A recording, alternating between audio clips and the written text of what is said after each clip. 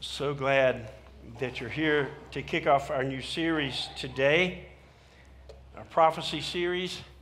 I love the graphic that Dustin came up with. We find things everywhere we can and use them, prophecy, the end of the beginning. Some of you who may not be church people may not understand the graphic, and I'm not going to explain it to you yet. If you hang on with us to the end of the series, we'll get to the significance of that photo that we have on the screen for us. But we really believe every week that we gather that God has something to say to us in every series. Last week, Pastor Chris did a fantastic job talking about our commitment to Christ and serving Christ. And most of you came down here and we prayed together. And that was a great segue into our series on prophecy, on things to come. We sang that song a little bit ago about the night. I don't know, how many of you have ever felt like there were seasons in your life, and it might be now, it may have been a season ago, but there was a season in your life that was like night, and it just seemed, thank you, Chris, it seems that, I'll take two, I'm a two-fisted drinker. All right, thank you. Could somebody buy me one of those, caps that you have? Yeah, thank you.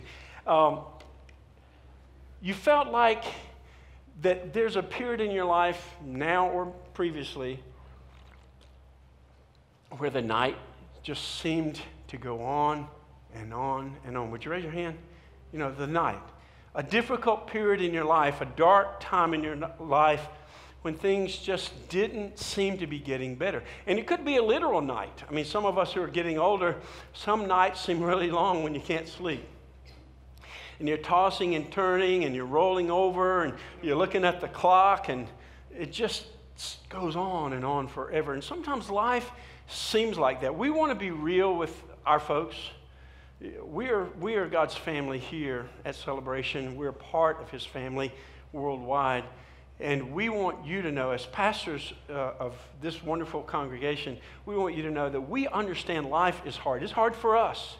It's difficult. Just in the last few weeks, it's nothing compared to what a lot of you are going through, but some different things in my life. My dad's in a nursing home, and a couple of weeks ago, he fell again, and he broke his wrist, and he cut his eye open. And then a week after that, he got shingles on his face, and his whole face went black here on the left side, and he got MRSA in that. And then we were visiting them, and my wife was with her mother, and they were having a great birthday party at a restaurant called The Filling Station. When I was explaining to the insurance people about the claim, the guy says, did she park at a filling station and then go? And I said, I don't really know. I'm confused myself. I'm going to call and find out. But the restaurant in Greensboro was called The Filling Station. While she was filling herself in the filling station, somebody backed into her car, just knocked the left fender off, didn't leave a note, a thank you, a how do you do, or happy 4th of July, or anything. Just went away. And it seems like sometimes when it rains, it pours. I was on my roof because I was a little slack in blowing the leaves off my roof in the fall. We've got trees everywhere. And I was up there with a rope in one hand, like a tow rope, holding on, fastened to the chimney. In the other hand, I had a leaf blower. And man, I'm going all over the whole roof, spraying off leaves. And in the valley, where the two sections come together, there were so many leaves there, I was having to kick it and blow it at the same time. I wish somebody had videotaped that. We could have made a lot of money on that event. But right while I was doing all of that, I stepped in the valley, my shoe went right through the shingles. And the rain we've been having lately, right? And so we had showers of blessing in our home last week. And one of our friends, one of our life group came over and he helped me patch it, and he was looking at the roof. And it just seems like sometimes the night goes on and on. And those are mild things compared to, like I say, what a lot of you are going through right now or have been through. Those are first world problems for sure. We know that. But this world is groaning. When we went through the book of Romans, we learned that the whole creation, the Bible says in, I think it's Romans chapter 8, the whole creation groans in travail. It's like birth pains, like a lady in labor getting ready to give birth to a baby. That's the language that's used in the Bible about this period of time called the last days. By the way, we are in the last days. Since Jesus came to the earth, the scriptures refer to the time that we're living in as the last days. And the Bible says in this time, the whole creation groans and travails together, like giving birth pains. And it seems that everything's spinning out of control. Hurricanes and just disasters and lava flows in Hawaii and volcanic eruptions, and just the whole world is groaning, the Bible says. And it's really almost like you and I and the creation and the creatures of creation and the earth itself and the sun and the moon and the stars, and we get these black holes in space and things dying out there. The whole creation is groaning and travailing together, and it's almost as if that the whole creation is waiting and has an expectation that with the next breath, the next beat of your heart, the next flicker of your eye, the next sound of an alarm, the next crunching of a leaf, we lie in expectation that possibly before the next breath that Jesus Christ will come in the clouds and take us out of the night. Is that a great thought or what? I mean, yeah, you can clap. I mean, Jesus is coming. And so I want to say that in this next few weeks, we've got this series planned for 7 weeks. You don't want to miss out. You want to be here. But in these next 7 weeks, we're going to talk about some things that are a little uncomfortable at times. We're going to talk about some things that will wind us up and get us excited. And we're going to talk about some things the timing of which we're not certain about. We know that Jesus said he will come again. We know he said he's going to judge everybody. He's going to judge the earth. We know he's going to melt it down and he's going to create a new heavens and a new earth. We're not sure about a lot of the things in between and a lot of the timeline. Scriptures give us a hint, but not like a thorough explanation. So we're going to talk to you about some things that we know are going to happen, and we're going to talk to you about some things that we think are going to happen, and the timing of all of it is not absolutely certain. So if you have your Bibles, I want to look at the key verse that we're going to look at for this series is 1 Peter chapter 1, verse 13, and I want you to memorize this. I want you, how many of you will say, Pastor Dennis, maybe I'll stink at it, maybe I'm a young student and it's easier for me, but how many of you will say, Pastor Dennis, I'm going to commit with you that during the series I'm going to try to memorize, if nothing else, just 1 Peter chapter 1, verse 13. Would you give it a try? Raise your hand. I'm going to give it a try, okay? No guarantees. We're not going to repossess your home if you don't do it, but I'm going to give it a try. One more time. Hands up. Everybody, all hands up. Okay, let's give it a try. 1 Peter 1:13, it says this, therefore, preparing your minds for action. So we're not just sitting and waiting for Jesus to come. We're preparing our minds for action. We're going to be busy and engaged. Preparing your minds for action and being sober-minded. Set your hope. This series is about hope. Set your hope fully on the grace that will be brought to you at the revelation of Jesus Christ. So get your minds ready. Get your minds ready for action. Be sober-minded. That means be alert. Be ready. Be watching. Be listening. Be vigilant. Be alert. Because the world needs more alerts. Be alert because the world needs more alerts. Okay, anyway, thought I'd break up the tension just a little bit, but obviously I failed miserably. Okay, so be alert, the world needs more alerts. Be prepared, and that the grace, set your hope fully on the grace that is to be brought to you at the revelation of Jesus Christ. Here's what we know. Jesus came to this earth as a God-man, took on human flesh, became fully man, fully God. We can't understand all that mystery, but he did. He lived a perfect life, died a perfect death on a cross voluntarily for us. He was buried in a grave, and he rose again. And 3 days later, he came out of the grave. And for 40 days, he walked on the earth. People saw him. Over 500 witnesses saw him. Eyewitnesses that knew him and knew that this was the same Jesus that they put in the grave and that he had conquered death and hell. And then he said, I'm going away. And he ascended into heaven right before their very eyes. They watched him go into heaven. And the angel said, why do you stand gazing? Their mouths were like wide open, like, holy cow, what just happened? And the angel said, why do you stand gazing into heavens? This same Jesus who's taken up from you will so come in like manner as you've seen him go. Go therefore and tell everybody the gospel. So we know that Jesus is coming back. And we're going to be studying about that in this series. One of the places where we're going to hang out a bit is called the Olivet Discourse. It's where Jesus brought a sermon on the Mountain of Olives, called the Mount of Olives.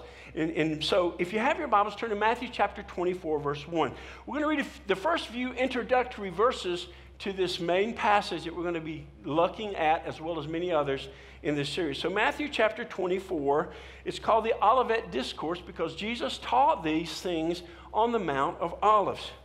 And he says this, it says this in chapter 24 of Matthew, verse 1. Jesus left the temple and was going away. When his disciples came to point out to him the buildings of the temple, he answered them, "You see these things? Do you not? Truly I say to you, there will not be left here one stone upon another that will not be thrown down." And as he sat on the Mount of Olives, the disciples came to him privately, saying, "Tell us, when will these things be? And what will be the sign of your coming?" So he says, when's this temple going to be destroyed? What's going to be the sign of your coming? And what's going to be the sign of the end of the age? When is the end coming? What do we look for? How do we prepare? How do we know when the night is over? When will be the end of all things? Okay? When will be the end of the age? Verse 4. And Jesus answered them, "See that no one leads you astray, for many will come in my name, saying, 'I am the Christ.' And they will lead many astray. And you will hear of wars and rumors of wars. See that you are not alarmed, for this must take place, but the end is not yet." Now, so Jesus told his disciples, this was in the first century, about 33 AD.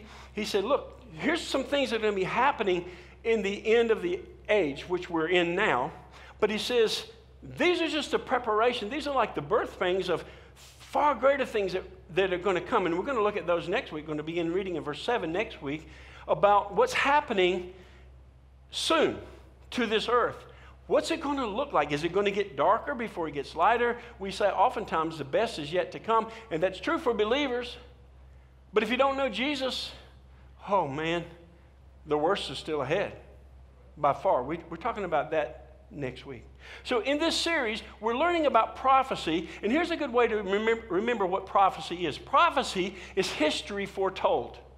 Prophecy is when God's servants, his prophets, they spoke as God spoke to their minds and hearts, and we got it recorded in Scripture, the beginning of creation in Genesis, the end of this creation, and the beginning of the new creation in Revelation. So these are bookends, Genesis to Revelation, of prophecy, and I believe they're fully complete. I believe God's spoken. He's recorded the most important things that we need to know here in this book. But prophecy is history foretold. If you read the book of Daniel, it's a fascinating study, by the way. The main world empires, the Babylonian, the Greek, the Medo-Persian, and the Roman empires were all predicted with pretty dramatic accuracy in the book of Daniel, 800 years before Jesus. All right? So we know that prophecy is history foretold, but history is prophecy fulfilled.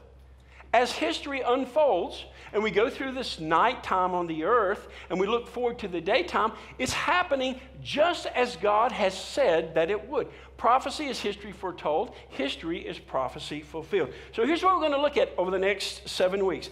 On July 1st, that's today, we're going to talk about the rapture. We'll come back to that in just a minute. Tribulation, next week. We're going to talk about the tribulation. When all hell breaks loose on the earth, who's going to be here? Who's not going to be here? What's it going to look like? It's going to be terrible. You don't want to be here for that. Second coming, July 15th, when Jesus literally comes down to the earth and sets up his kingdom and rules and reigns for 1,000 years. We'll be talking about that and the third week. July 22nd, judgment. Do you know the Bible teaches that everybody's going to be judged? People who believe in Jesus, people who don't believe in Jesus. We're going to be judged according to the way we lived our life and what we did with Christ, and we're going to face judgment one day. That's going to be week 4. July 29th, the reception. There's going to be a party to end all parties in heaven, and it's going to be the marriage feast of the Lamb. It's going to be all good for God's people, and that's going to be a party that you don't want to miss. We'll be talking about that on the 29th. August 5th, the new creation. When God comes, he melts down this creation. The very elements, Peter tells us, the very elements that make up all of creation will melt, and God starts again with a new heavens and a new earth. And then the last week is eternity. Here comes paradise. What's it going to look like in eternity? What are we going to do? What's heaven going to be like? And so please, please, please try to be here every week for this series. So when I was a teenager, I've told some of you this story before, but we used to love to play baseball. We'd have our World Series in backyards of our friends because we couldn't always get into town. This was before we had driver's license. And so we'd play in our backyards, and we didn't have big backyards. We had kind of small backyards, and there were fences. And so I was at my friend Julio's one time. Julio, if you're watching, hi, Julio. We were playing baseball with a tennis ball because we didn't have enough room for a full baseball. So we played tennis baseball, and we had our World Series, and we were the best in the world. We were absolutely convinced we were the best baseball players in the world. I'm sure of that. And we were playing, and we'd play all day, every day when we could. And it was getting to be dusk one day, and we were out playing baseball. I don't remember the details of it, but I'm sure that my team was winning. We were playing baseball with the tennis ball. We were having fun in Julio's backyard. And it's just about to get dark, and I looked up in the sky, and I saw this light going across the horizon just like this, slowly. And in my mind, I was a Christian. I had been in church a long time, and I'd heard about Jesus coming back, and that he would come in the clouds. And there was a few clouds around, and I saw this image of light coming across the sky. My heart started beating really fast. I got nervous, and I thought, I got to go tell Mom and Dad Jesus is coming. I didn't understand the twinkling of an eye part yet, okay, that it was going to happen in a millisecond. But I thought literally Jesus was coming, and I was ready, but I was a little nervous, and I started running home because it was like a quarter mile to my house from Julio's house, and I was running home, and I was watching Jesus come in the sky, and my heart was beating, and my heart was pumping. I was so excited, and then as I watched, I finally, as the image moved along, I could see it was the landing lights of an airplane, and I was disappointed, but I was a little relieved. I was a little nervous. And when you're talking about Jesus coming back, people do get nervous. I was sharing with an aunt of mine, my mom likes to go to Bojangles in the morning and get a biscuit. So when I go there, I'll take her to Bojangles. We'll get a biscuit, and she'll catch up on the latest gossip there. My mom's not a gossip, but she loves to hear it anyway. So we listen there. We sit in Bojangles. We drink a cup of coffee. And my aunt, she says, "Do you believe in eternal security? That once you're saved, you're always saved?" I said, "Absolutely." And I shared some verses with her. It was so cool because people were listening in the store, because I know you probably haven't noticed, but I'm not the quietest guy in the group. My hearing is, I'm acoustically challenged, you might say, and I tend to talk loud, and my wife or Pastor Chris or Pastor Brian, they're like, "Hey, Dennis, you need to dial it down a notch." So I'm talking loud in Bojangles, and this African-American dude, he's hearing me talk about Jesus, and he's walking over the counter getting ready to pay, and he goes, Yeah, it's pretty exciting. But my aunt says, "Do you believe in eternal security?" And I said, "Yeah." And she says, and she didn't know what I was preaching on. She said, "You know what? Every time I hear about the rapture, I get scared to death. I get scared to death." And I started thinking, you know what? Like me as a young, probably 14-year-old boy, when I saw Jesus coming, I kind of got a little scared. And maybe today, as we talk about Jesus coming back, that's you. Maybe you're nervous. Maybe you're not sure you're ready to meet him. And if he would come and rapture out the church, that you'd be left behind for this horrible time that we're going to talk about next week that comes upon the earth. Well, if that's you, hang with us. Because we believe that if you receive Christ and you trust in him and you grow in him, that you can come to this place where it doesn't scare you anymore, it excites you. I got to tell you, man, I'm excited about Jesus coming back. This world is full of so much pain and suffering and heartache and death and so forth. I'm excited about him coming back. And so I want everybody to know about it. So would you write this down? We're going to talk about a few different things about Jesus coming back. And it starts with this. Because Jesus can come at any minute, that's called the imminent return of Jesus. It doesn't mean he is going to come this minute. It means he can come at any minute. The imminent return of Jesus. Because Jesus can come at any minute, first of all, I embrace a mysterious hope that delivers. I embrace a mysterious hope that delivers. I'll explain what I mean in a minute, but I want to say this. The rapture is mysterious. It's one of those things in the Bible that's revealed, I think, but some people disagree with what I'm going to say to you about the rapture. Everybody who really believes the Bible believes that Jesus is coming back. Some people believe he's going to come in two phases. like in the Old Testament when it talked about Jesus coming, a lot of people didn't see it was two phases. He was going to come and die for the sins of the world. Then he was going to come as King of Kings and Lord of Lords. A lot of people miss that in the Old Testament. A lot of the Jewish scholars miss that in the Old Testament. But as Scripture unfolded, this mystery became obvious that it was a twofold coming. Here's what I believe. I believe that Jesus' coming back is twofold. It's in two phases. The first, when he raptures the church out, that's what we're talking about this morning. And the second, when he comes back with the church to rule on the earth for 1,000 years. But not everybody agrees with that. I want you to know that. But I believe that there's great biblical evidence for it, and that's what we're going to talk about this morning. So I believe that because Jesus can come at any minute, I'm going to embrace a mysterious hope that delivers. 1 Corinthians chapter 15. We're going to be racing through a lot of scriptures. If you can kind of get there quickly, go ahead, but don't be fiddling through trying to find it because it will be on the screen for you if you can't get there. 1 Corinthians 15, 51 and 52 says this. Behold, I tell you a mystery. We'll talk about what that means. Behold, I tell you a mystery. We shall not all sleep, but we shall all be changed in a moment, in the twinkling of an eye, at the last trumpet. For the trumpet will sound, and the dead will be raised imperishable, and we shall be changed. So he says, I'm going to show you a mystery. Now, when the Bible talks about a mystery, here's what it means. You can write this definition down. The biblical definition of mystery is this: something previously unrevealed that now is being revealed. So that's a mystery. Something previously unrevealed that we didn't understand or know about that's now been revealed. That's a mystery. In the New Testament, there's 11 different mysteries. If you want a list, I'll be glad to give you one or email you one. Write me at Dennis@Celebration Live. I can tell you what those 11 mysteries are. But the rapture of the church is one of them where people didn't really see the two phases of Jesus' coming. Okay?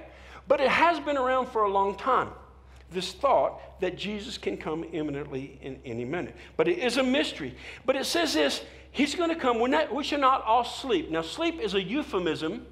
It's a softer word for a stronger word. The stronger word is death. When a person dies, they look like they're asleep. So it's, we shall not all sleep, or we shall not all die. In other words, we got a pretty much a 100% mortality rate on earth right now.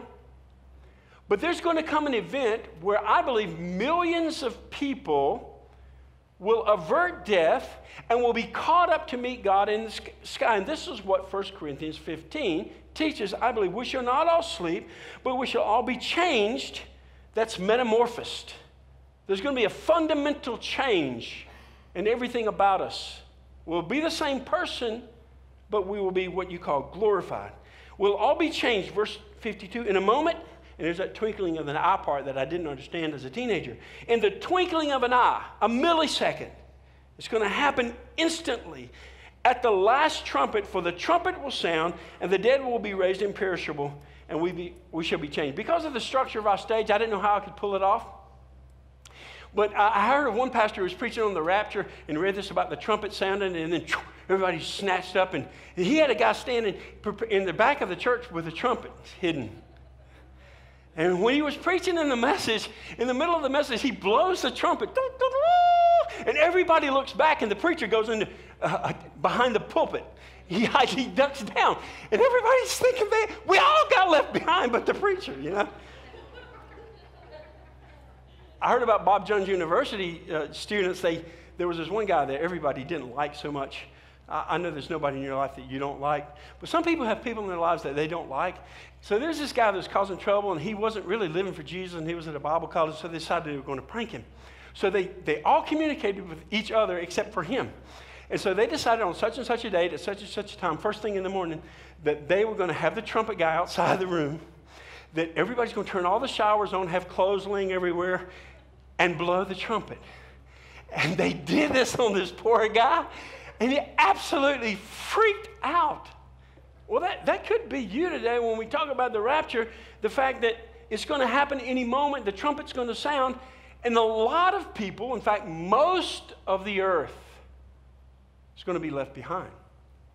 But every person, I believe, that every person who believes in Jesus Christ and that his death and burial and resurrection shall be caught up to meet the Lord in the sky. Now, I want you to look at another verse with me. In Revelation chapter 3, we read these words by the Apostle John. John was one of the inner circle friends of Jesus. And he had this revelation, this vision that God gave him, and God validated it because he put it in the scripture.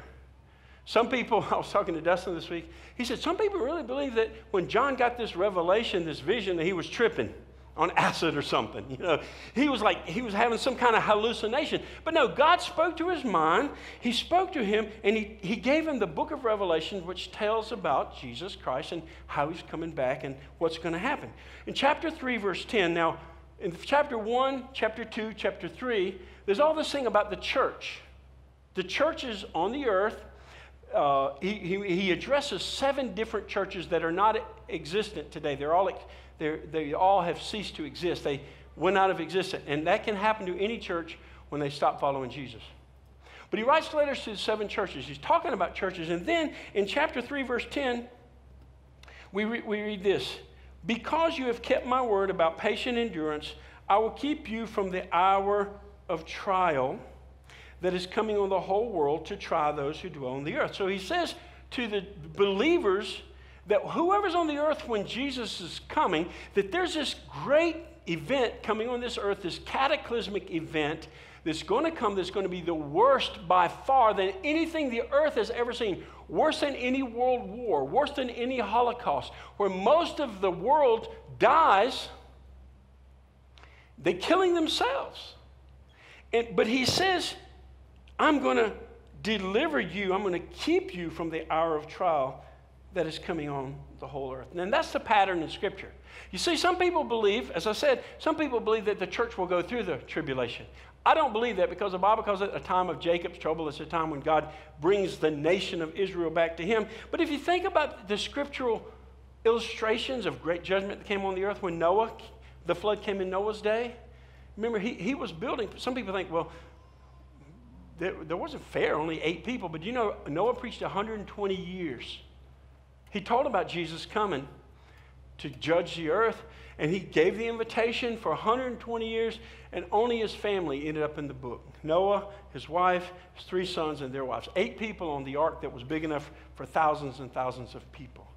But he preached for 120 years, and when God brought judgment on the earth, God lifted Noah and his family, the believers, he lifted them out of the storm, above the storm, to safety. A picture, I think, of the rapture. Remember Sodom and Gomorrah?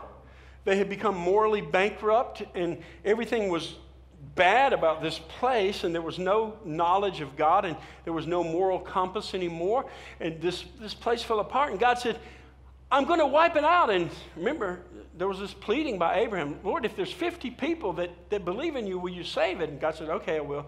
Couldn't find 50. 45, 40, 35, 30. And he couldn't even find 20 righteous people in town. And God says, I'm wiping it out.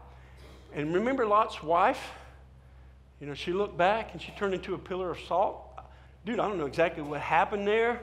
Some fire and brimstone event. But God and his angels took Lot, who was looking forward, and he delivered him out of that judgment. The pattern always in Scripture is God. That doesn't mean we don't have trials. That doesn't mean that Christians don't go through trials. We certainly do.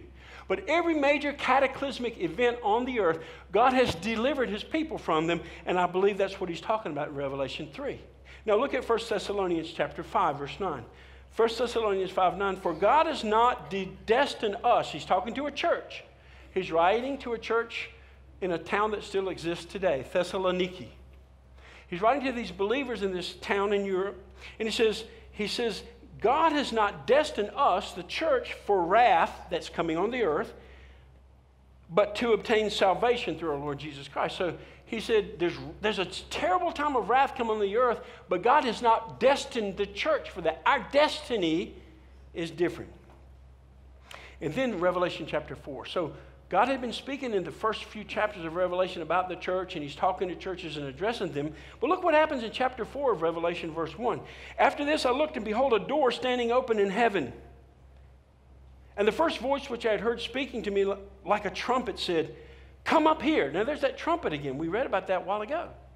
This voice speaking like a trumpet said, come up here, and I shall show you what must shortly taking place. So this is John not tripping on acid, but he's tripping on Jesus, and God calls him up, and so the invitation is for John to come up. But interestingly enough, after that invitation for John to come up, And he continues writing the book of Revelation, and he talks about all the plagues and the vials and the trumpets and all the judgments that have come upon the earth. The church is never mentioned again until Revelation chapter 19. And in Revelation chapter 19, we see the church, after all these judgments, coming back with Jesus to the earth. So I believe, not everybody agrees with me, but I believe and I think it's biblically founded that the church is taken out before this tribulation period comes on the earth like the earth has never seen. This time of judgment comes out.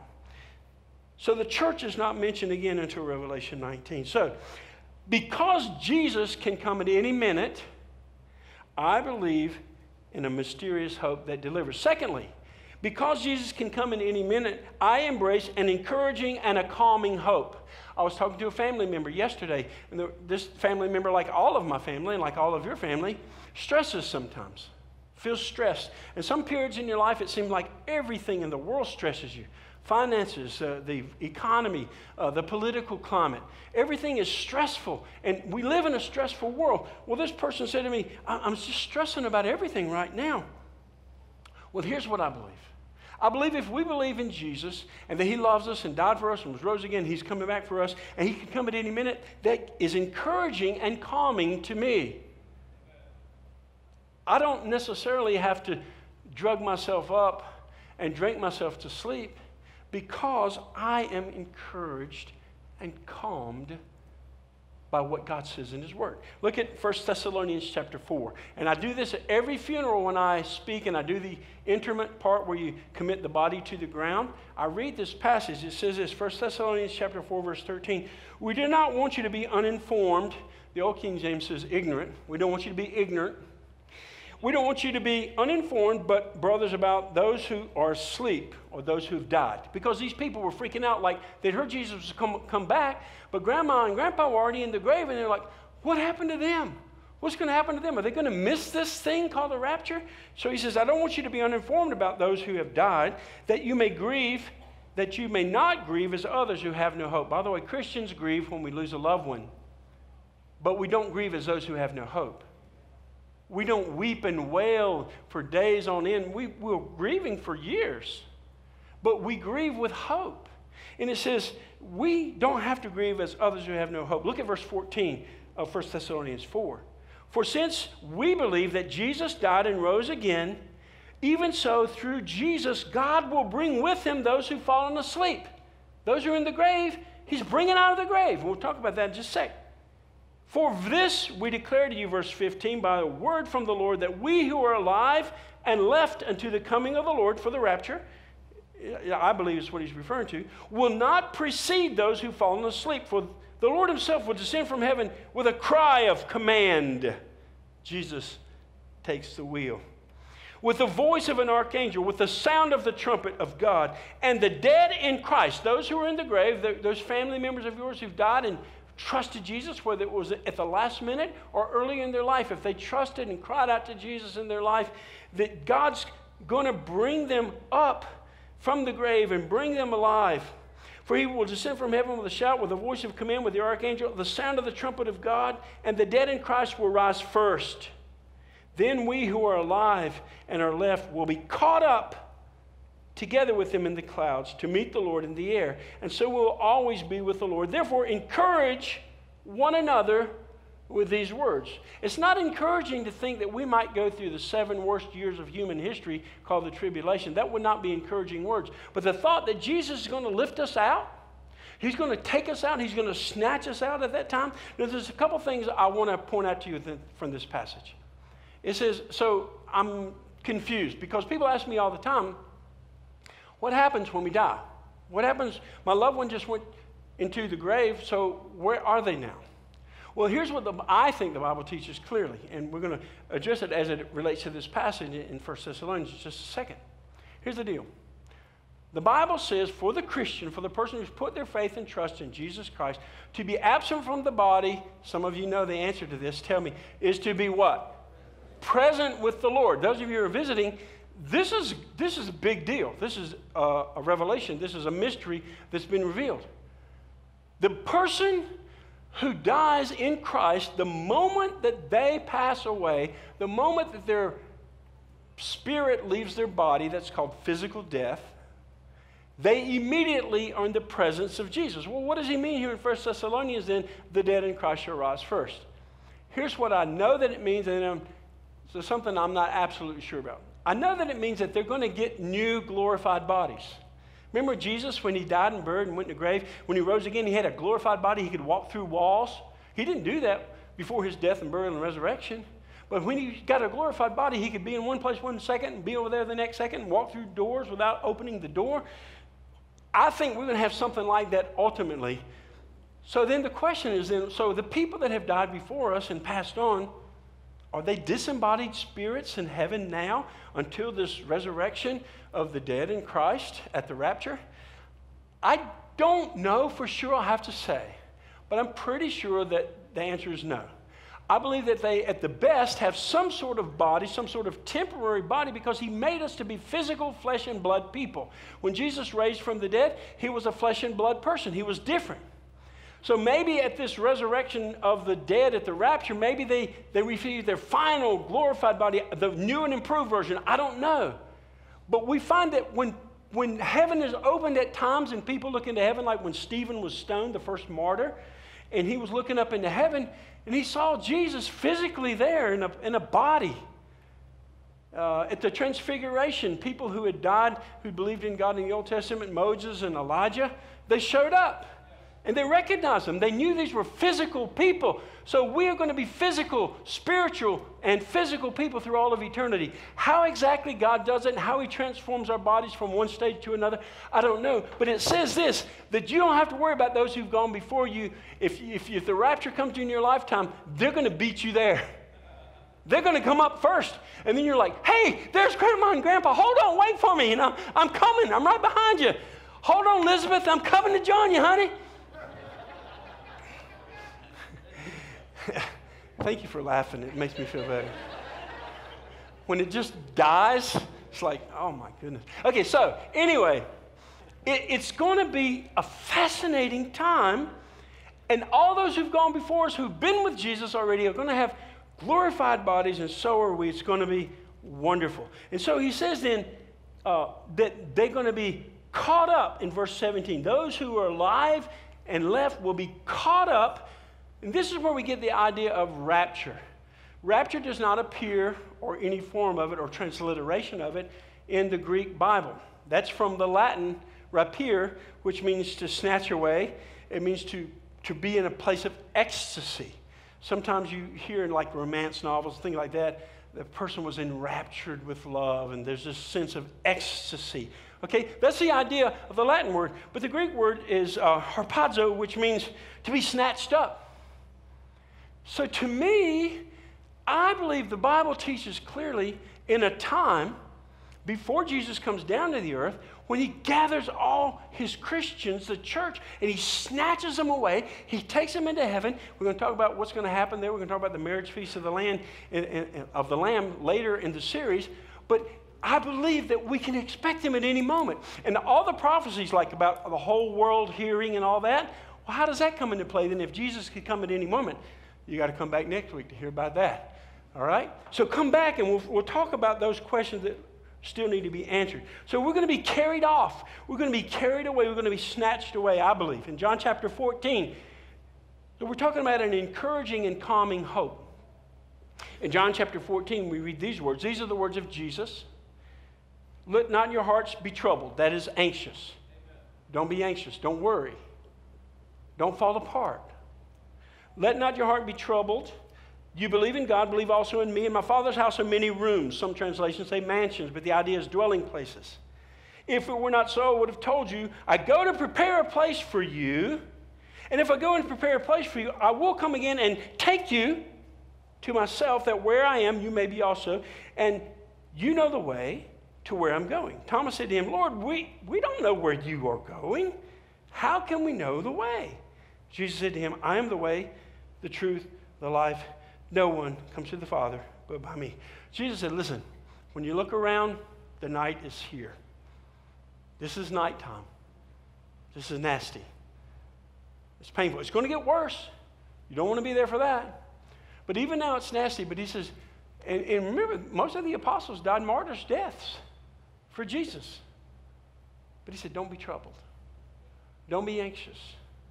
Don't fall apart. Because I'm coming back. But he says, I'm going away and I'm going to prepare a place for you. Now, here's what I believe. Some of you disagree with this too. That the earth was made in 6 literal days. There's no scientific, real, true, hard evidence to prove otherwise, and nobody was here but God. God said he did it in 6 days. Some people think that's long periods of time. I believe it was 6 literal days. You can believe whatever you want, but however long it says 6 days, make it periods or whatever. But he made all of creation, I believe, in 6 days. He's been 2,000 years preparing heaven. Can you imagine what it's going to be like? You don't want to miss it. 2,000 years in construction. Liberty University is like the largest Christian university in the world now. When I went there was nothing there but a farm and mud. Barns. Okay? But Jerry Falwell was the greatest visionary, and he was a great fundraiser. And I believe that's why God called him to heaven, because God needed somebody to fundraise and build the heavenly city, and Jerry's been up there for now a few years helping in heaven. I don't know. That's my theory. All right. 2,000 years he's been preparing this place. So, because Jesus can come in any minute, I embrace a mysterious hope that delivers, snatches me out, an encouraging and calming hope. No matter what happens, I don't have to be afraid. And then a blessed hope. That's an old English word. It means happy. So a happy hope. I'm going to embrace a happy hope. A blessed hope. Titus 2, 13 and 14. Waiting for the blessed hope, that means happy hope, the appearing of the glory of our great God and Savior Jesus Christ, who gave himself for us to redeem us from all lawlessness and to purify himself a people for his own possession who are zealous for good works. The Bible refers to the rapture of Jesus. Jesus is coming back in 2 phases, the rapture and the second coming to the earth, as our blessed hope, our happy hope. And then a purifying hope. Because Jesus can come back at any moment, I'm going to embrace a purifying hope. In other words, I'm going to live like Pastor Chris talked about last week. I'm going to live for Jesus today. I'm going to live a pure, holy life. I'm not going to be perfect, but I'm going to commit myself to Jesus, because he could come today, and I don't want to be ashamed when he comes of what I'm doing. It's a purifying hope. 1 John chapter 3, verses 1 through 3. I see what kind of love the Father has given to us, that we should be called children of God. That's so awesome. If you come to know Jesus, you're a child of God. You're a child of the King of Kings and Lord of Lords. And so, we are. The reason why the world does not know us is that it did not know him. Beloved, we are children. We are God's children now, and what we will be has not yet appeared. We don't understand it all yet. Still a mystery, some of it. But we know that when he appears, we shall be like him, because we shall see him as he is. And everyone who thus hopes in him purifies himself as he's pure. If you really believe that Jesus could come at any moment, you want to be living for him. What were you doing last night, 11 o'clock? What were you watching?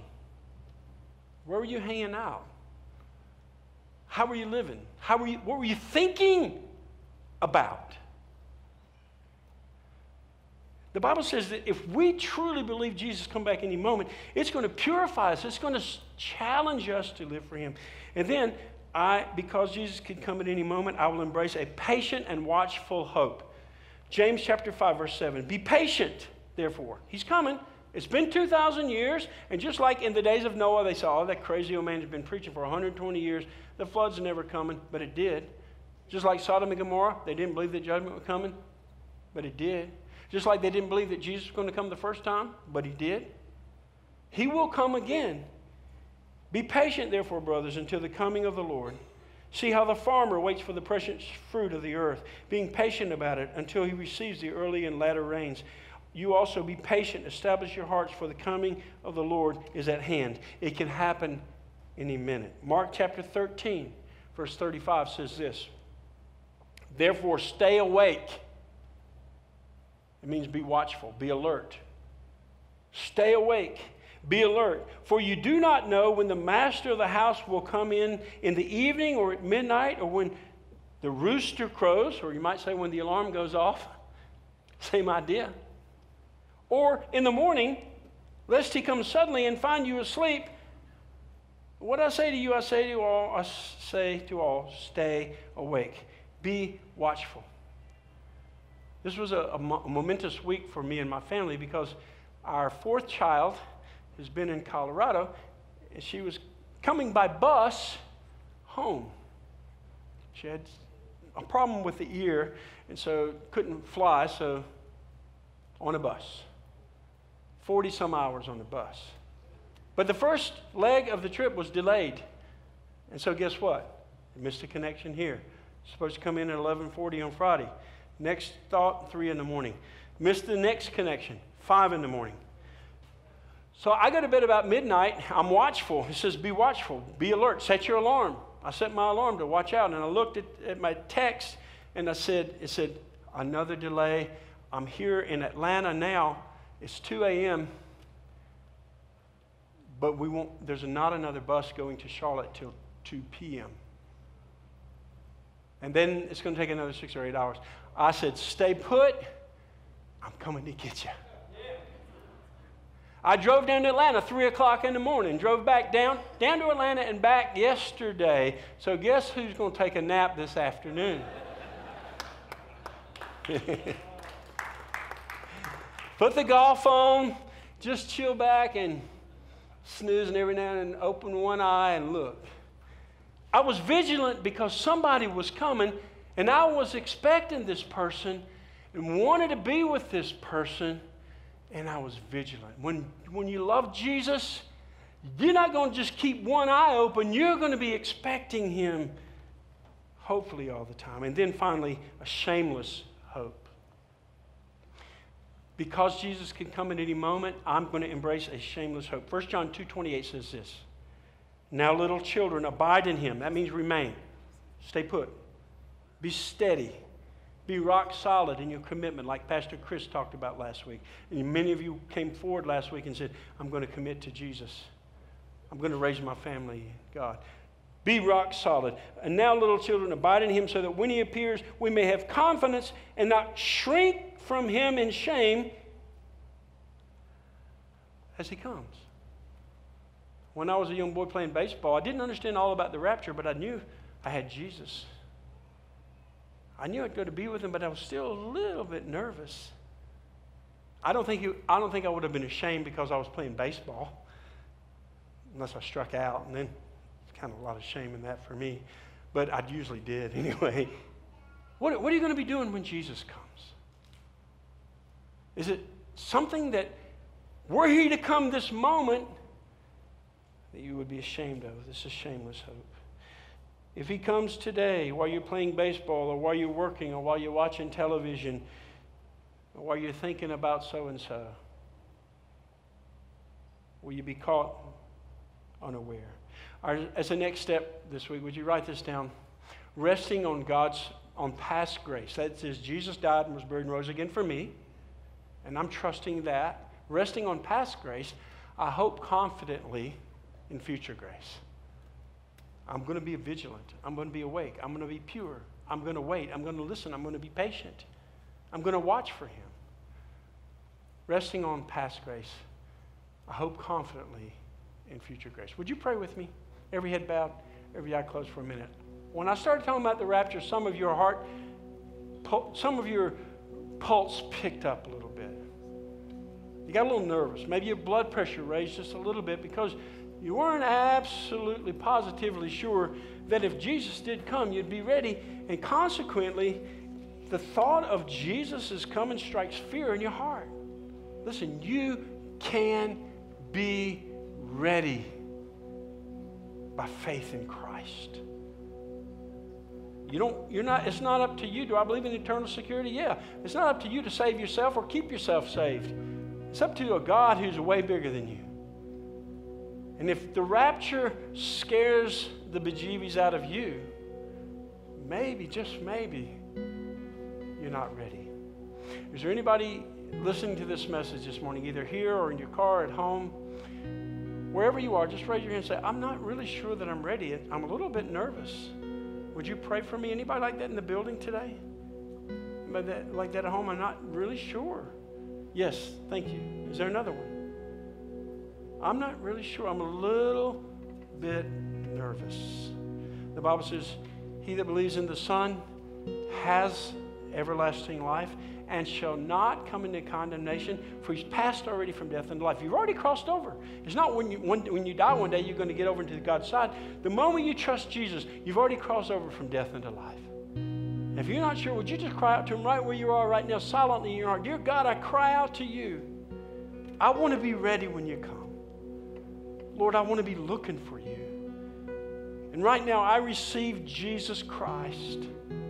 I ask you to come into my life and forgive me my sin. Give me the gift of eternal life. And Lord, I'm going to spend the rest of my life looking for you. Christians, you know there's some things in your life that need to be changed before Jesus comes. Would you surrender them to him now? I'm going to ask our First Impressions team, which we now call our care team, as we pray, to make their way to the exits. And if some of you want to talk to them about your eternal destiny, talk to them, counsel with you, pray with you, there'll be people to meet you, take you back in a room where you can get your questions answered as best as we can. Would you do what God's asking you to do as we sing in just a minute? Lord God, we pray that today that we would do what we'll be glad we have done when Jesus comes. And we pray in his name. Amen. Would you stand with us and sing together? Care team, make your way to the door. If you have a need, go right now. Go talk to them. We're going to sing. Make your way. Somebody will pray with you. Somebody will try to answer your questions as we sing. Go now.